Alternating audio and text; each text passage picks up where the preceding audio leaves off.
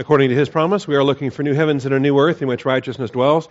Therefore, beloved, since you look for these things, be diligent to be found by him in peace, spotless and blameless, and grow in the grace and knowledge of our Lord and Savior, Jesus Christ. Our growth comes through the Scriptures. We are in Proverbs, and today we begin Proverbs chapter 4.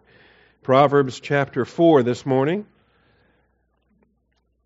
I believe we concluded all the details out of chapter 3 weeks ago before our break. Appreciate taking the 2 weeks off and the ministry in Ukraine.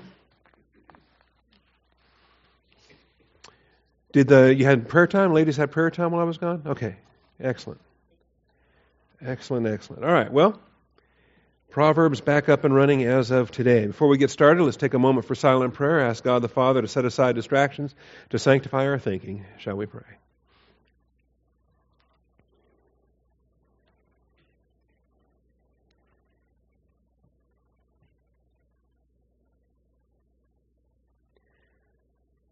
Heavenly Father, we do thank you for the truth of your word and the blessing we have to assemble together. We ask for your hand of blessing to be upon us as we study to show ourselves approved. We ask, Father, that you would set aside distractions.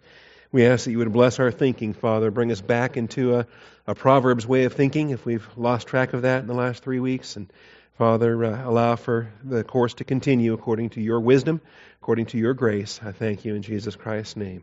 Amen. All right, we have a big surprise here in verse 1. It says, "Hear, O sons," plural, "the instruction of a father." And this shocks us because everything we've seen in the first 3 chapters has been in the singular. My son, my son. And so for point 1 in the outline, Proverbs 4 begins with a collective address to plural sons. Proverbs chapter 4 begins with a collective address to plural sons.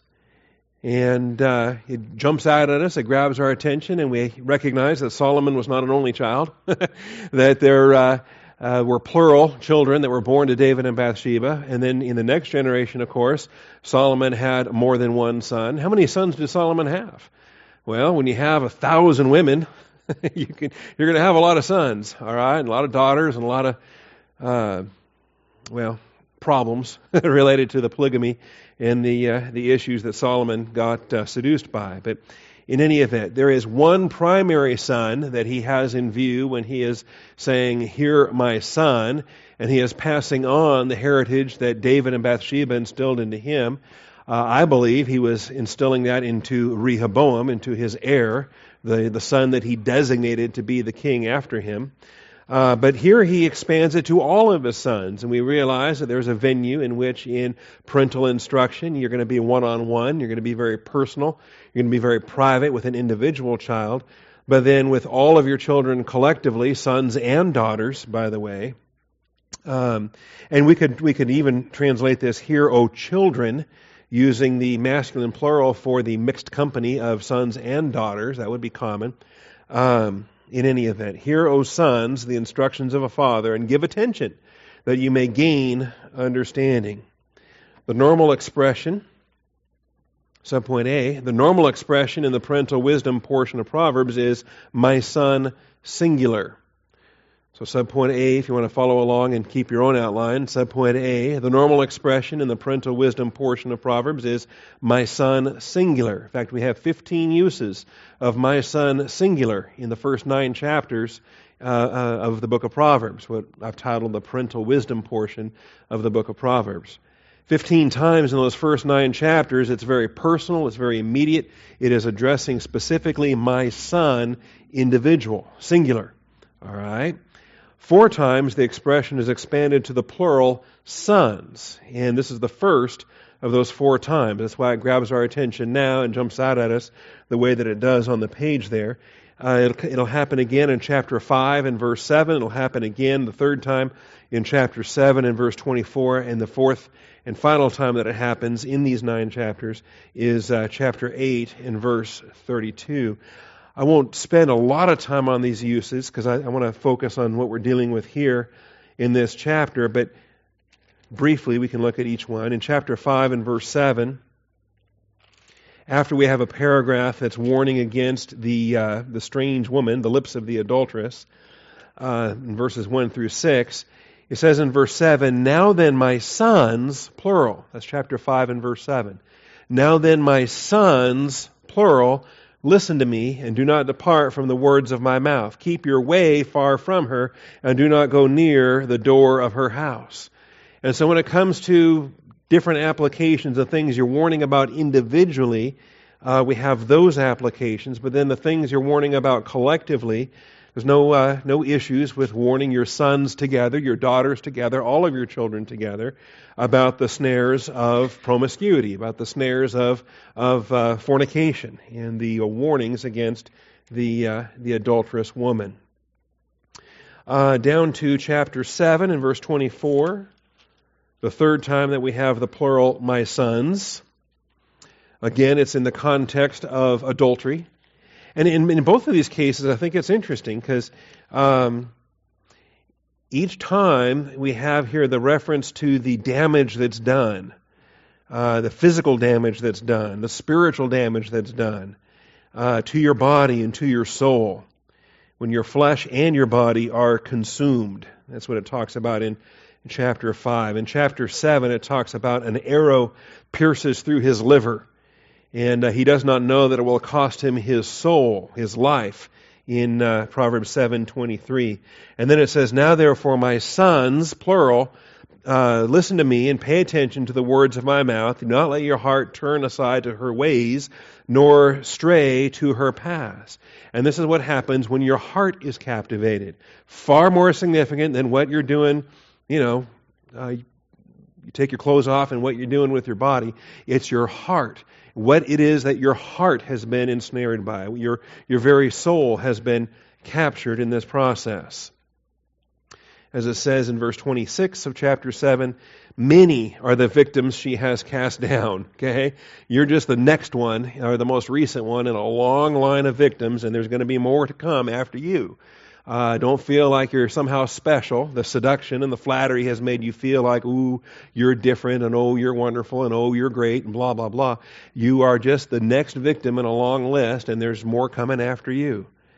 And different issues there. "Her house is the way to Sheol, descending to the chambers of death." And then the final use is in chapter 8 and verse 32.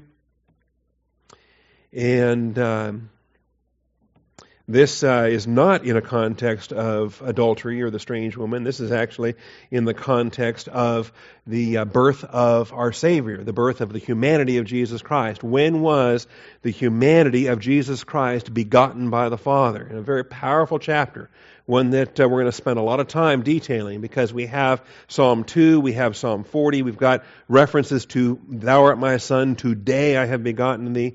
And in all of those places where it says, "Today I have begotten thee," in none of those places does it tell us what day is today. What day is that when he says, "Today I have begotten thee"? Proverbs 8 tells us when the today is, before the foundation of the world and before his works of old. So we're going to spend a lot of time here in this chapter detailing with, starting in verse 22, as Yahweh begot me or possessed me at the beginning of his way before his works of old. And that kana activity is what we're going to deal with here even as early as chapter 4. We're going to have to focus on the kana principles that we'll see in our chapter today. But verse 32 of chapter 8, "Now therefore, O sons, listen to me, for blessed are they who keep my ways. Heed instruction and be wise. Do not neglect it. Blessed is the man who listens to me, watching daily at my gates, waiting at my doorposts." And we'll deal with that when we get to chapter 8. All right? So, again, back to chapter 4 now. It just surprises us all of a sudden, since everything in the first 3 chapters has been wrapped up with "my son, my son, my son," singular.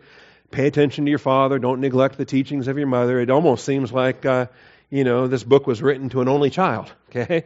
No, not so. And now we have it expanded out to multiple children.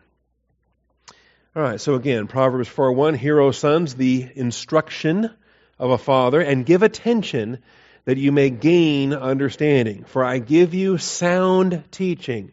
I entrust to you. I am bequeathing to you sound teaching. Do not abandon my Torah, my law, or my instruction." And in some cases, I think instruction is vanilla. You know, it's a bit weak. We got to understand the impact of the Torah when it comes to this and how it has become personalized. All right? So do not abandon my instruction.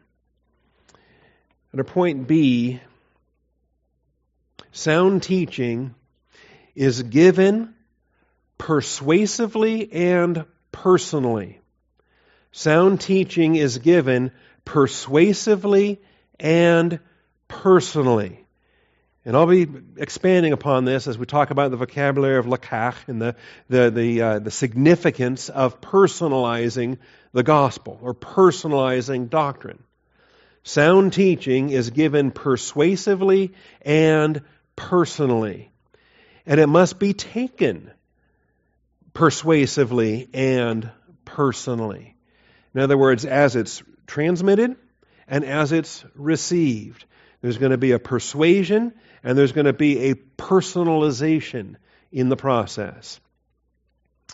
The vocabulary here in verse 2 is the Hebrew verb lakach. And we'll get into that here in a moment. Let's just stress the issue of persuasion and the personal nature of the Word of God. As what we see here. I give you, I entrust to you, I persuade you with sound teaching. All right? And then it says, do not abandon my Torah, my law. All right. So what are we talking about? We're talking about persuasion and the difference in the Word of God. Why is the Word of God different than anything else I might instruct you with? And let's try to expand on the thought of instruction. Instruction sounds, like I say, it's sterile. It's I used vanilla the moment ago, and I regret that. It's very because I like vanilla. It's very. It almost seems weak. It seems like, okay, here's instruction, like the instructions for how to build my swing set, my instructions for how to put a tricycle together, and instructions for whatever. And generally speaking, you can kind of ignore instructions and just figure it out yourself, right? The idea of instruction seems sterile. It seems academic. It seems almost anonymous. Right? Like you can have a room full of people and you're giving instruction and you're not personally invested in the content. You're not personally invested in the people that are receiving the instruction. All right? And that's what I want to stress this morning, particularly with lakach, with the Hebrew idea of taking something, receiving something, holding it in your possession as you have laid hold of it. You're taking custody of it. Claiming ownership of it. It's now yours. All right? It's now yours. And this is the nature of the Word of God. It's unique compared to other academic pursuits that you may learn. All right? I could get up here and teach you a class on multiplication or addition or whatever, and I could give you instruction that 2 + 2 is 4. And you'll say, well, okay, that's nice. All right? And you may learn that, or you may say, well, I already knew that, or who cares? But you're not laying claim to it and saying, this is now mine. This information is now mine. Because it's more than information. It's treasure. It's eternal truth that you are now in laying claim to. Again, I stress the impact here where it says, my Torah. Do not abandon my instruction, my Torah. Well, when did this become David's Torah? I thought this was God's Torah. Okay? Or when did this become Solomon's Torah? See, in each generation it has become theirs. Paul talks all the time about my gospel. Well, when did it become Paul's gospel? See, I thought it was the gospel of Jesus Christ. It was God's gospel. No, I mean, yes, it's God's gospel, but it became Paul's gospel. It should become our gospel. All right? When we give our testimony, it's our testimony. If I just turned 7 the other day, I would use that in my testimony. Okay, happy birthday. I would use that in terms of my gospel because it's personal. It's not just the dry, sterile, academic facts or information about stuff. Okay? It's the life-transforming information about stuff. Okay? Information that's not the Word of God is just factual data. And you might know it, you might forget it, you might relearn it, you might whatever, but it doesn't transform who you are like the Word of God does. The Word of God guards you, it defends you, it shapes you. This is what we're going to get into when we get down here, as it says in verse 6, she will guard you, she will watch over you. 2 plus 2 equals 4 does not watch over you. It does not guard you. It does not love you. That's just facts or data or information. You see what I'm saying? That's why it's persuasive and it's personal. And it should be given persuasively and personally. I don't just want to give you information and so now you can know something you didn't know before. I want to persuade you with the Word of God because I know what it's done in my life. I know what it will guard me against. I know what it will shield me against. I know how it's going to sustain me and shape me in difficult days. That's the nature of a persuasive and personal message. All right. 9 uses of the verb lakach. The Strong's number is 3948. You got Leqach. So you've got just basically your k sound with the Q, and then the guttural choke your throat with the chayth. So lakach, actually accent on the lek, lekach. All right, 3948, referring to the teaching, but specifically to the persuasion, and we should see that here. All right, starting in Deuteronomy 32:2. Deuteronomy 32:2. There's only 9 of them. There aren't that many. Won't take us long. Give ear, O heavens, and let me speak. Let the earth hear the words of my mouth. Let my teaching drop as the rain. This is my lakach. Let my lekach drop as the rain. My speech distill as the dew, as the droplets on the fresh grass, as the showers on the herb. Does this seem dry and sterile? Does this seem academic? Is this just data or information that is being taught, and whether the person learns it or not? No, there's real value to this. It is the life-transforming value, the necessity of rain and dew and the showers, and without which these plants are dead. These plants are doomed if they don't get the rain and the showers and the dew. And the dew. All right? And so, as this kind of teaching goes forth, a lekach type of teaching goes forth, it is persuasive, it is personal, and it is life-sustaining. It's also used in Job 11. Job 11 in verse 4. This is Zophar in his rebuking of Job. Zophar the Naamathite answered, "Shall a multitude of words go unanswered, and a talkative man be acquitted?" He's not impressed with Job's arguments. He thinks that Job is just trying to talk his way out of his problems. "Shall your boast silence men? Shall you scoff and none rebuke? For you have said, my lekach is pure. My teaching is pure, and I am innocent in your eyes. But would that God might speak and open his lips against you and show you the secrets of wisdom. For sound wisdom has 2 sides. Know then that God forgets a part of your iniquity." And he goes on and so forth. He basically says, well, there's 2 sides to this story, Job. You're only giving us one side, and the parts you're not telling us are the parts that condemn you. And he's not impressed at all with Job's defense. But you have said, my lekach, my teaching is pure. And here's Job trying to persuade, trying to make this message personal. And Zophar is having none of it. Well, there you go. All right? And that's the nature of it too. Because you can persuade, you can preach, you can reprove, rebuke, exhort with great patience and instruction. You can pour your heart into a Bible class. And if the folks don't take it, the folks don't take it. Okay? It is given, but it's also received. And both times it's done by believers, hopefully under the filling and operation of God the Holy Spirit. All right. There's the uses in Proverbs. The bulk of these 9 uses are in Proverbs. 6 of the 9 uses are in Proverbs. We already had one in chapter 1 in verse 5.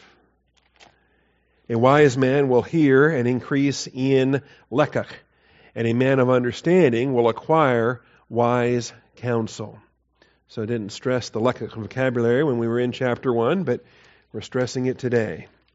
A wise man will hear and increase in learning. Is that dry, sterile, academic learning? No, I believe it's the persuasion and the personal preaching of the Word of God. Our passage today is chapter 4 and verse 2. It comes back again in chapter 7 and verse 21. Now here, you'll notice it's a little bit different because now we're looking at the harlot. We're looking at this strange woman, the adulteress.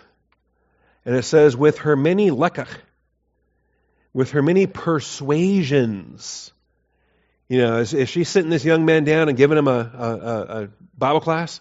Is she sitting him down and giving him a block of instruction? Would we render lekach as instruction here? See, that's why I'm telling you, it's not dry. It's not academic. It's not even formal. It's the persuasion of this. With her many persuasions, she entices him. With her flattering lips, she seduces him. And suddenly he follows her, as an ox goes to the slaughter, as one in fetters to the undisciplined, or to the discipline of a fool. Okay? This is what happens, where it's rendered persuasion. Likewise in chapter 9 and verse 9.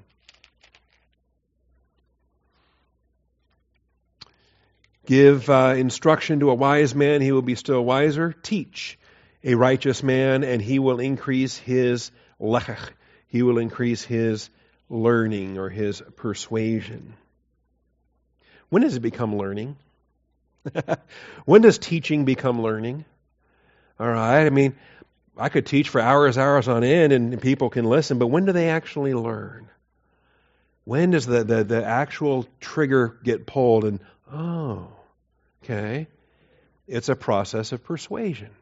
When all of a sudden, now not only have you received it, but you've accepted it, you've acknowledged it, you've been persuaded by it, it becomes real to you. Yeah, 2 plus 2 really does equal 4. All right, oh, yeah, okay. The Word of God is alive and powerful. And so it's that process, that's when you truly learn in the persuasion process of the Word of God. 2 uses in chapter 16. And by this point, we are out of the parental wisdom portion of Proverbs. We get to Proverbs 16, verses 21 and 23. Verse 21 says, the wise in heart will be called understanding, and sweetness of speech increases persuasiveness. I think here's validation for an approach to homiletics and why it is that there is a value in the mechanics or the process or how does somebody speak. Sweetness of speech increases persuasiveness. That doesn't become the be-all, end-all. There's some sweet talkers out there. They've got no content. They've got no, they have no valid message, but they're sure sweet about how they say it. All right. Sweetness of speech increases lekach. Speech increases the persuasiveness. The way that you take a message and you make it persuasive and you make it personal. All right? That way the people can receive it, they can be persuaded by it, and they can personally accept it. And it becomes their Torah, it becomes their law, their teaching, their principle. Same context in verse 23. The heart of the wise instructs his mouth and adds persuasiveness to his lips. The best value to anything you're going to try to teach in terms of the Word of God, you've got to believe it yourself. Right? I mean, the heart of the wise instructs his mouth. You ever try teaching something and your heart's not convinced that it's true? Well, good luck with that, okay? And if you're a pastor, don't you dare. Don't you dare stand in a pulpit and say, thus saith the Lord, and you're kind of sketchy. Well, I'm not really sure that's real. No. How do you do that? Your heart has to be instructed. So it says there in verse 23, the heart of the wise instructs his mouth and adds persuasiveness to his lips. You know, the conviction that you have as you teach according to your convictions, as you teach according to what you've been transformed by, that becomes real. And if anything, there's a value in that in the sense that I think a lot of folks are sick of the hypocrites. They're sick of phoniness. They're sick of churchianity and a bunch of goofy programs and stuff. And then they come and they hear the Word of God taught and they realize, man, this guy really believes this stuff. This is real to this guy. And there's a genuineness of that I think is a breath of fresh air for a lot of folks that maybe haven't seen a lot of that. Finally, in Isaiah 29:24, the ninth and final use of lekach.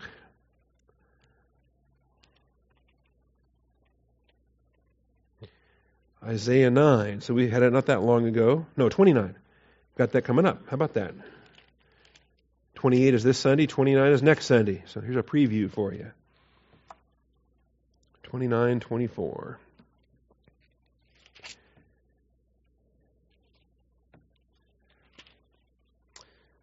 Thus saith the Lord, it begins verse 22, who redeemed Abraham concerning the house of Jacob. Jacob shall not now be ashamed, nor shall his face now turn pale.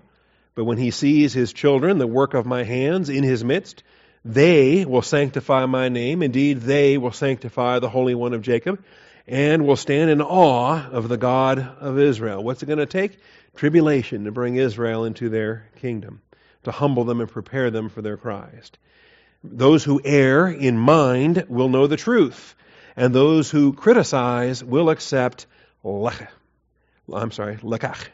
our term here. Those who criticize will accept instruction. In other words, they will be persuaded. They will accept personally the truth of the Word of God and no longer be among those who err. Finally, the last aspect out of verse 2 here, the Torah of God must become my Torah. The Torah of God must become my Torah. Okay? You personally accept it. You personally embrace it. You take custody of it.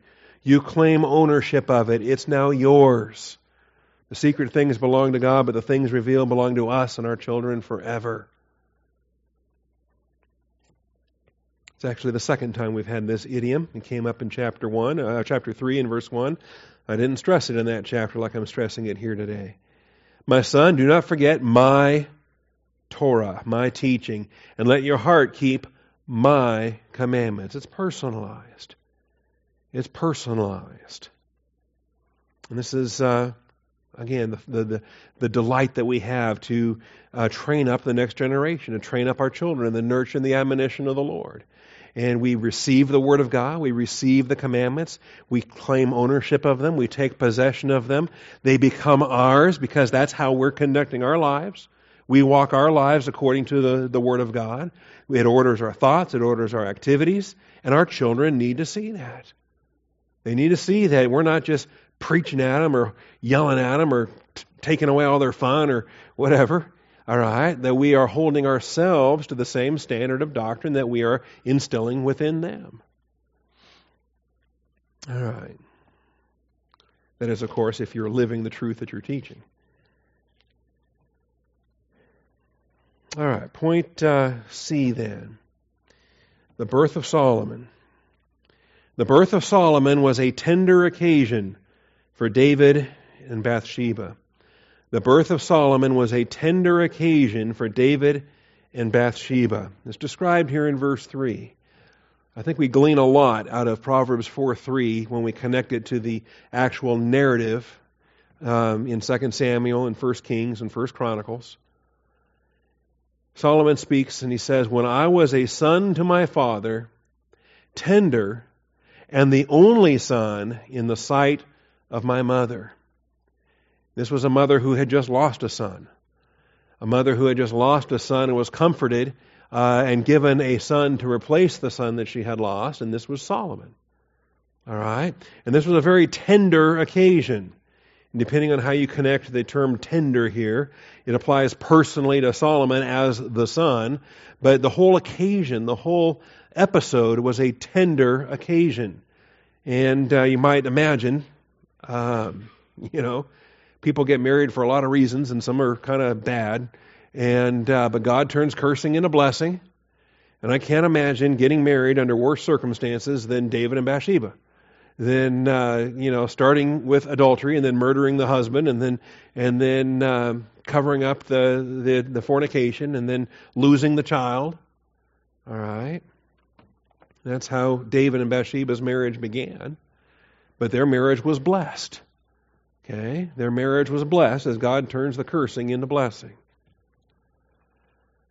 All right. So, again, verse 3, I was a son to my father, tender and the only. And we think about the unique and all the nature of an only begotten, the special nature of a unique, one-of-a-kind son. And this is Solomon, Jedediah. There will be younger siblings eventually, but at first, he's the one. He is the replacement for the son that died. Then he taught me and said to me, let your heart hold fast my words, keep my commandments and live. Keep my commandments and live. And this is why it's so tender, because at this moment, David was on the verge of the sin unto death. At this moment, David was very nearly executed by the Lord. We'll see that as we see these other passages, all right? So let's look at 2 Samuel chapter 12, verses 24 and 25. Remind ourselves of these details. Since life of David preceded life of Christ, it's been more than 10 years since we taught life of David. He might have slept since then. 2 Samuel chapter 12, verses 24 and 25.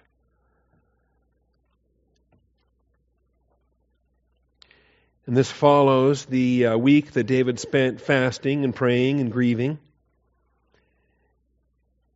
And don't want to read the whole chapter here, but in verse 15 is when the Lord struck the child that Uriah's widow bore to David.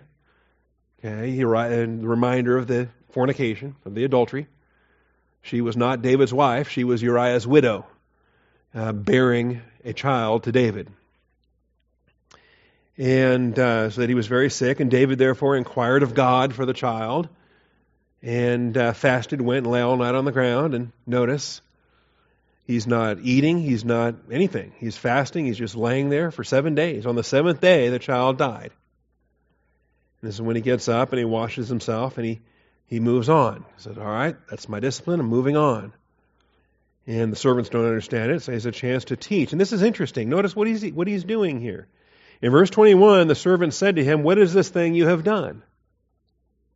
Now you can imagine, if David was not repentant, if David was not humble, would he take the time to explain himself? Would he take the time to answer their question? Would he instruct?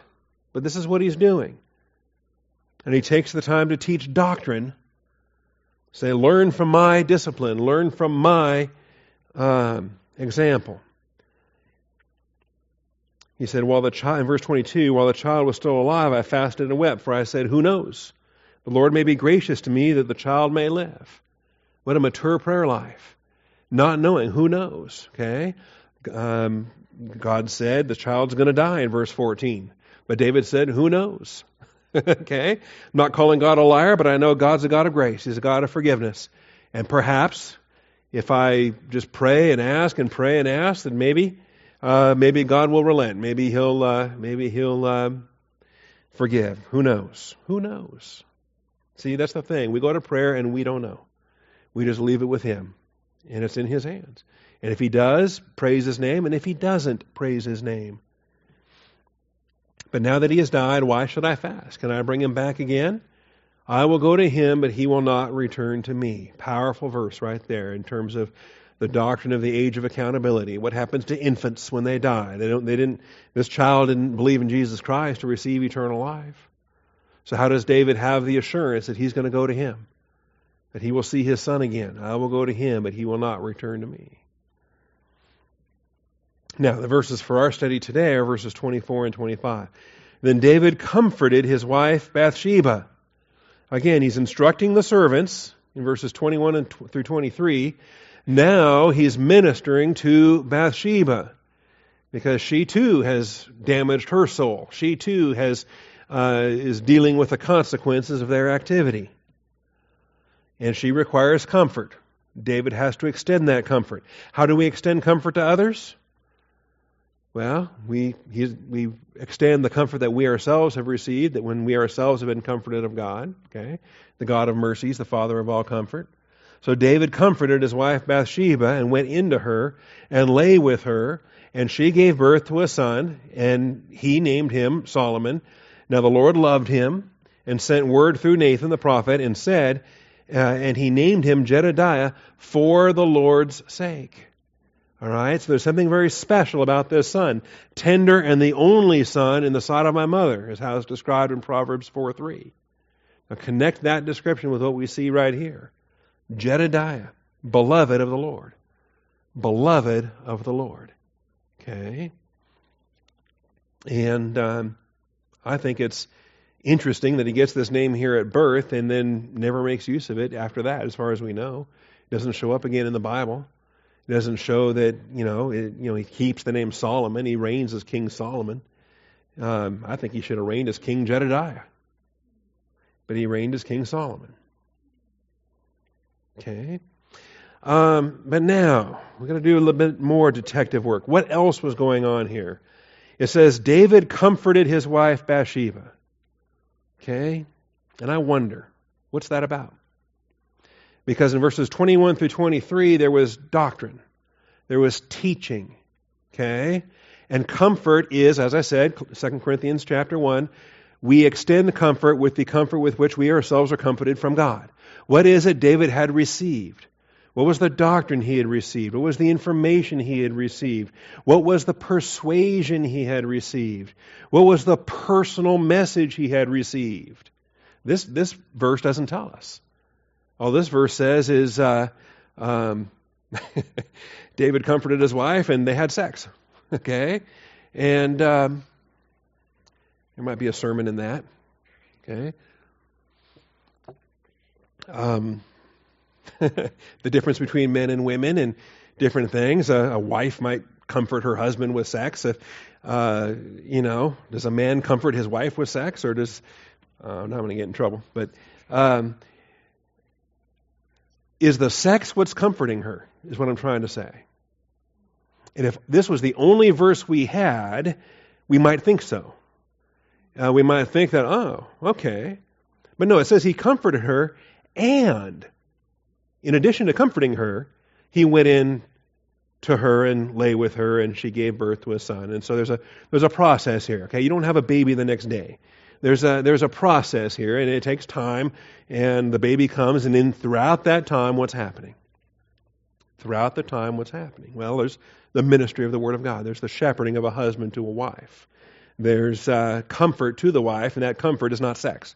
Okay? All right. Let's look at 1 Kings chapter 1. And here we got to put some pieces of the puzzle together. We don't have all the information, and I think it's legitimate to consider the different possibilities.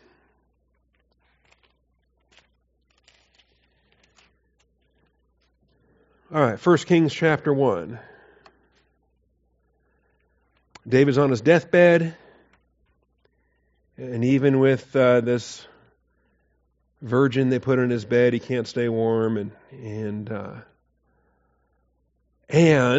now there's another brother, Adonijah here, is making a claim for the throne, and he's trying to push Solomon off to the side. He's making some political maneuvers to include Joab and to include Abiathar.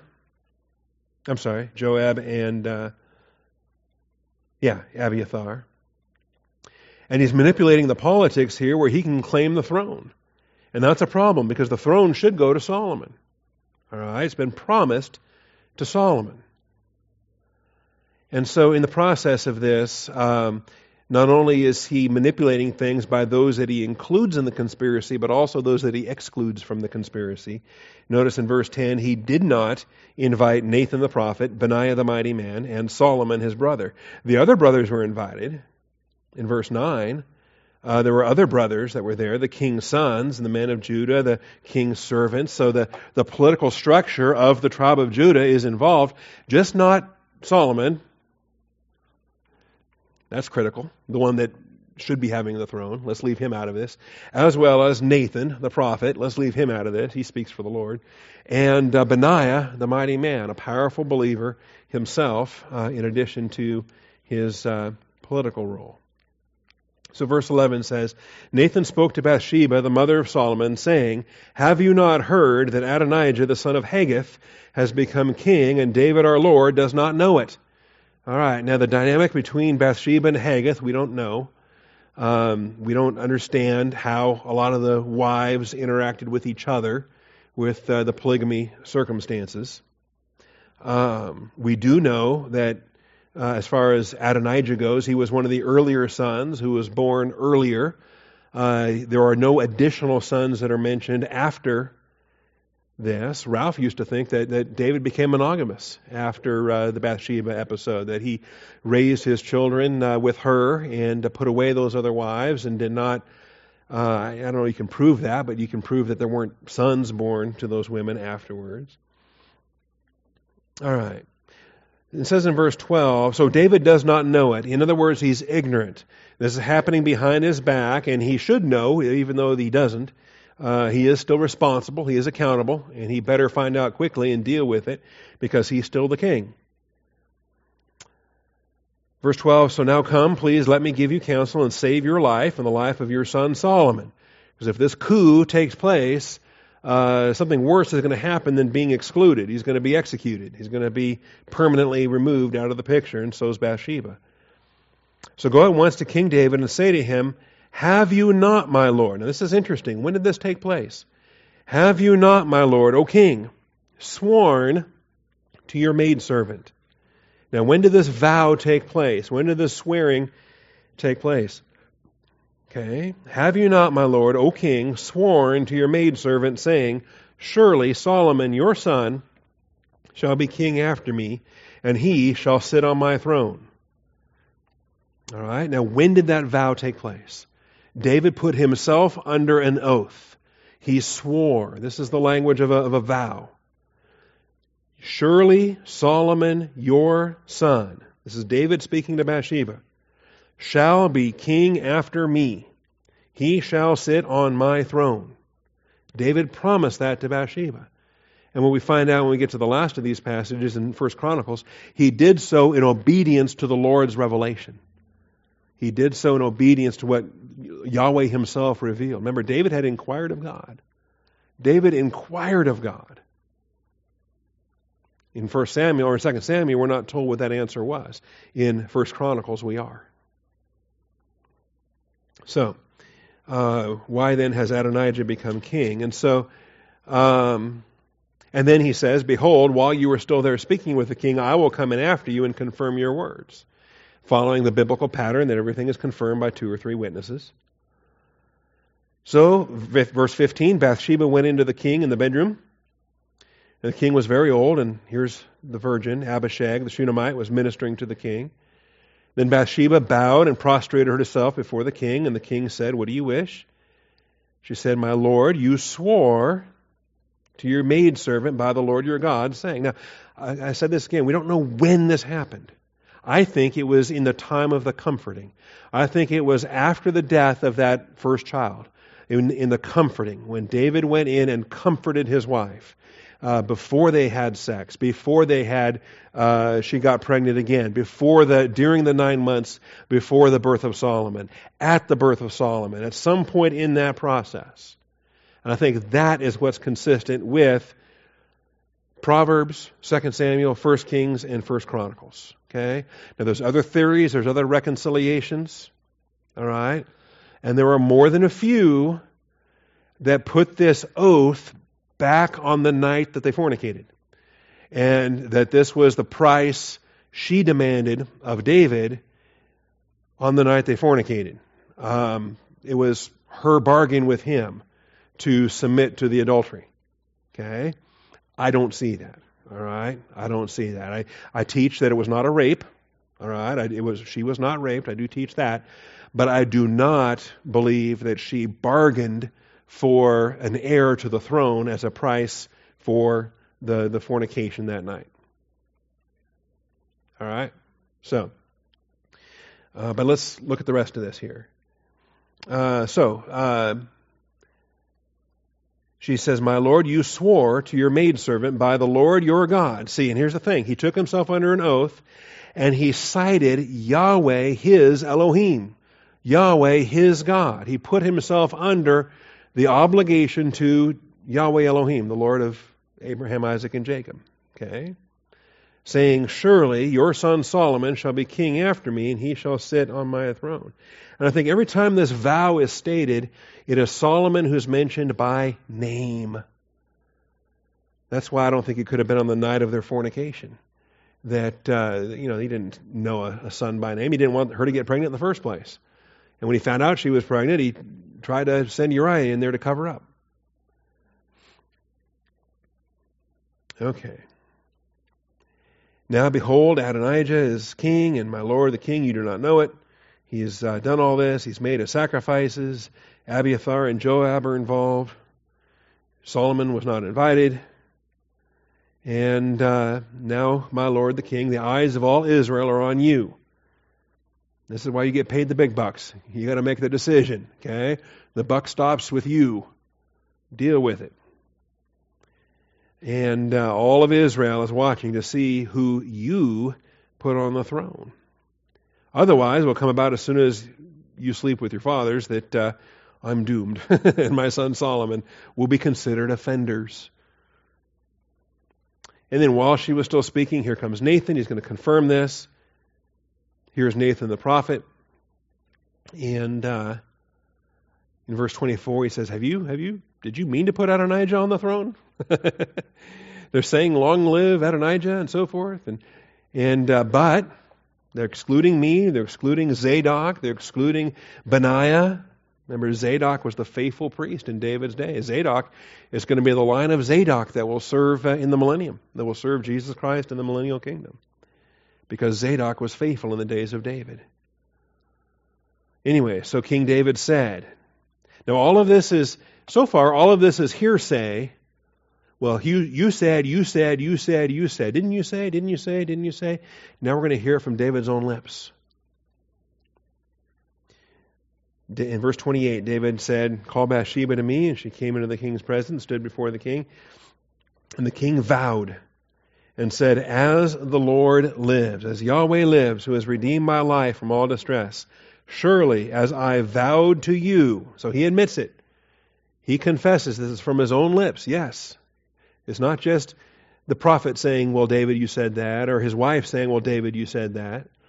Certainly not Solomon saying, "Well, Dad, you told me I could be king." Okay?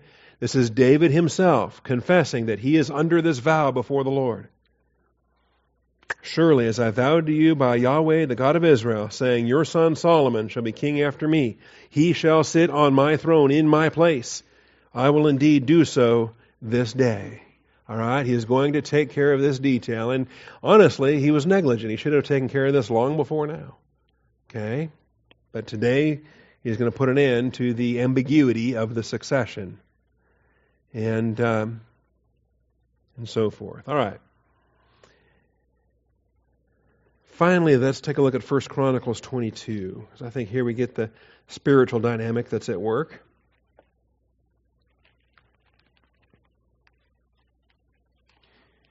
How often do we turn to Chronicles? Not often enough. We ought to turn to it more. 1 Chronicles 22.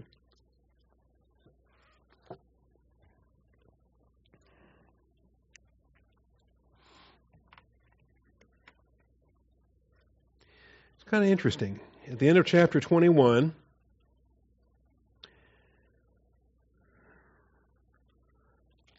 of course, is where Satan motivates David to do the census, and where he comes under discipline, and where the angel of the Lord is about ready to destroy Jerusalem. Comes to the threshing floor of Ornan the Jebusite, and this is where David confesses and repents, and the hand of the Lord's judgment is stayed. And then in chapter 22, he's making provision for the temple to be built. He's not allowed to build the temple, but he's funding it. He's contracting with the laborers. He's arranging for the material supply. He prepares large quantities of iron to make the nails and timbers, and contracting with the Sidonians and the Tyrians. He says in verse 5, "My son Solomon is young and inexperienced, and the house that is to be built for the Lord shall be exceedingly magnificent, famous and glorious. So I will make preparation for it." And he made ample preparations before his death. Kind of wish he'd made better preparations for the succession to Solomon's throne, but at least he did this, got the temple ready to build. And so then he called for his son Solomon and charged him to build a house for the Lord God of Israel, and said to Solomon, "My son, I had intended to build a house to the name of the Lord my God, but the word of the Lord came to me saying," here's the key, this was prophetic revelation that came to David. And this is huge, because at the end of chapter 21, David was afraid. David could not go before it to inquire of the Lord, for he was terrified by the sword of the angel of the Lord. So at the end of chapter 21, David thought, man, I'm out of the inquiring of the Lord business here. I've had my access revoked. David, part of the consequences of divine discipline. Well, he's not going to inquire of the Lord, but the Lord comes to him in 22:8. "The word of the Lord came to David, saying, You have shed much blood and have waged great wars. You shall not build a house to my name, because you have shed so much blood on the earth before me. Behold, a son will be born to you, who shall be a man of rest." Okay? And we understand it's a flashback at this point. It's hard to put the sequence in Chronicles, because the flashback here, a son will be born to you, who shall be a man of rest, and I will give him rest from all his enemies on every side. For his name shall be Solomon, and I will give peace and quiet to Israel in his days. So he actually has the prophesied name Solomon here. All right? Before the adultery, before the death of the child. Can you imagine? What do you think David is comforting Bathsheba with? When he says he goes in to comfort Bathsheba, he's not comforting her with sex. He's comforting her with a promise of the faithfulness of God. That a son will be born, a son named Solomon. A son that David hadn't had yet. He's had a bunch of women, track all the wives of David. He's had a bunch of sons, but he hasn't had a Solomon yet. All right? He's going to Bathsheba and he's saying, God's a God of grace. And he's promised me a son named Solomon. And she gets pregnant. And then he names the son Solomon. Promises, this is the son that will follow me on the throne. Takes the vow before the Lord that this son Solomon will be on the throne. And God names that son Jedediah. Okay? God said, name him Solomon, and as soon as he was obedient, he says, all right, I'm going to name him Jedediah. I'm going to rename him Jedediah, beloved of the Lord. All right. So I will give him rest from all his enemies on every side. That's why his name is Peace. And I will give him peace and quiet to Israel in his days, and he shall build a house for my name, and he shall be my son, and I will be his father. I will establish the throne of his kingdom over Israel forever. See, we call it the throne of David, but it's the throne of David and Solomon. It's the throne of it's warfare followed by peace. They both picture Christ. Okay, Christ is coming with warfare at Armageddon, but then millennial peace to follow. He shall be my son, I will be his father, I will establish the throne of his kingdom over Israel forever. And so here's the prophecy. And David was comforted by that. You can imagine David would be comforted by that. Especially if he thinks he's blown it. He's blown it time and time and time again. No matter how faithless we are, he remains faithful, for he cannot deny himself. And this is what comforted David. He has a son. I wonder what he was praying for those 7 days. You know, that son wasn't named, that son that died? We're not told his name. And I wonder if he was praying that whole time, Lord, is this the son that's supposed to be Solomon? You promised me a son named Solomon. And we don't know what he was praying. We're not told. But that child died, and he was able to comfort Bathsheba. There's another son on the way. Anyways, the promises of God, it's the Bible, it's doctrine. Okay? There's a clue, husbands. You want to comfort your wives? It's going to come from the Word of God. Okay? All right.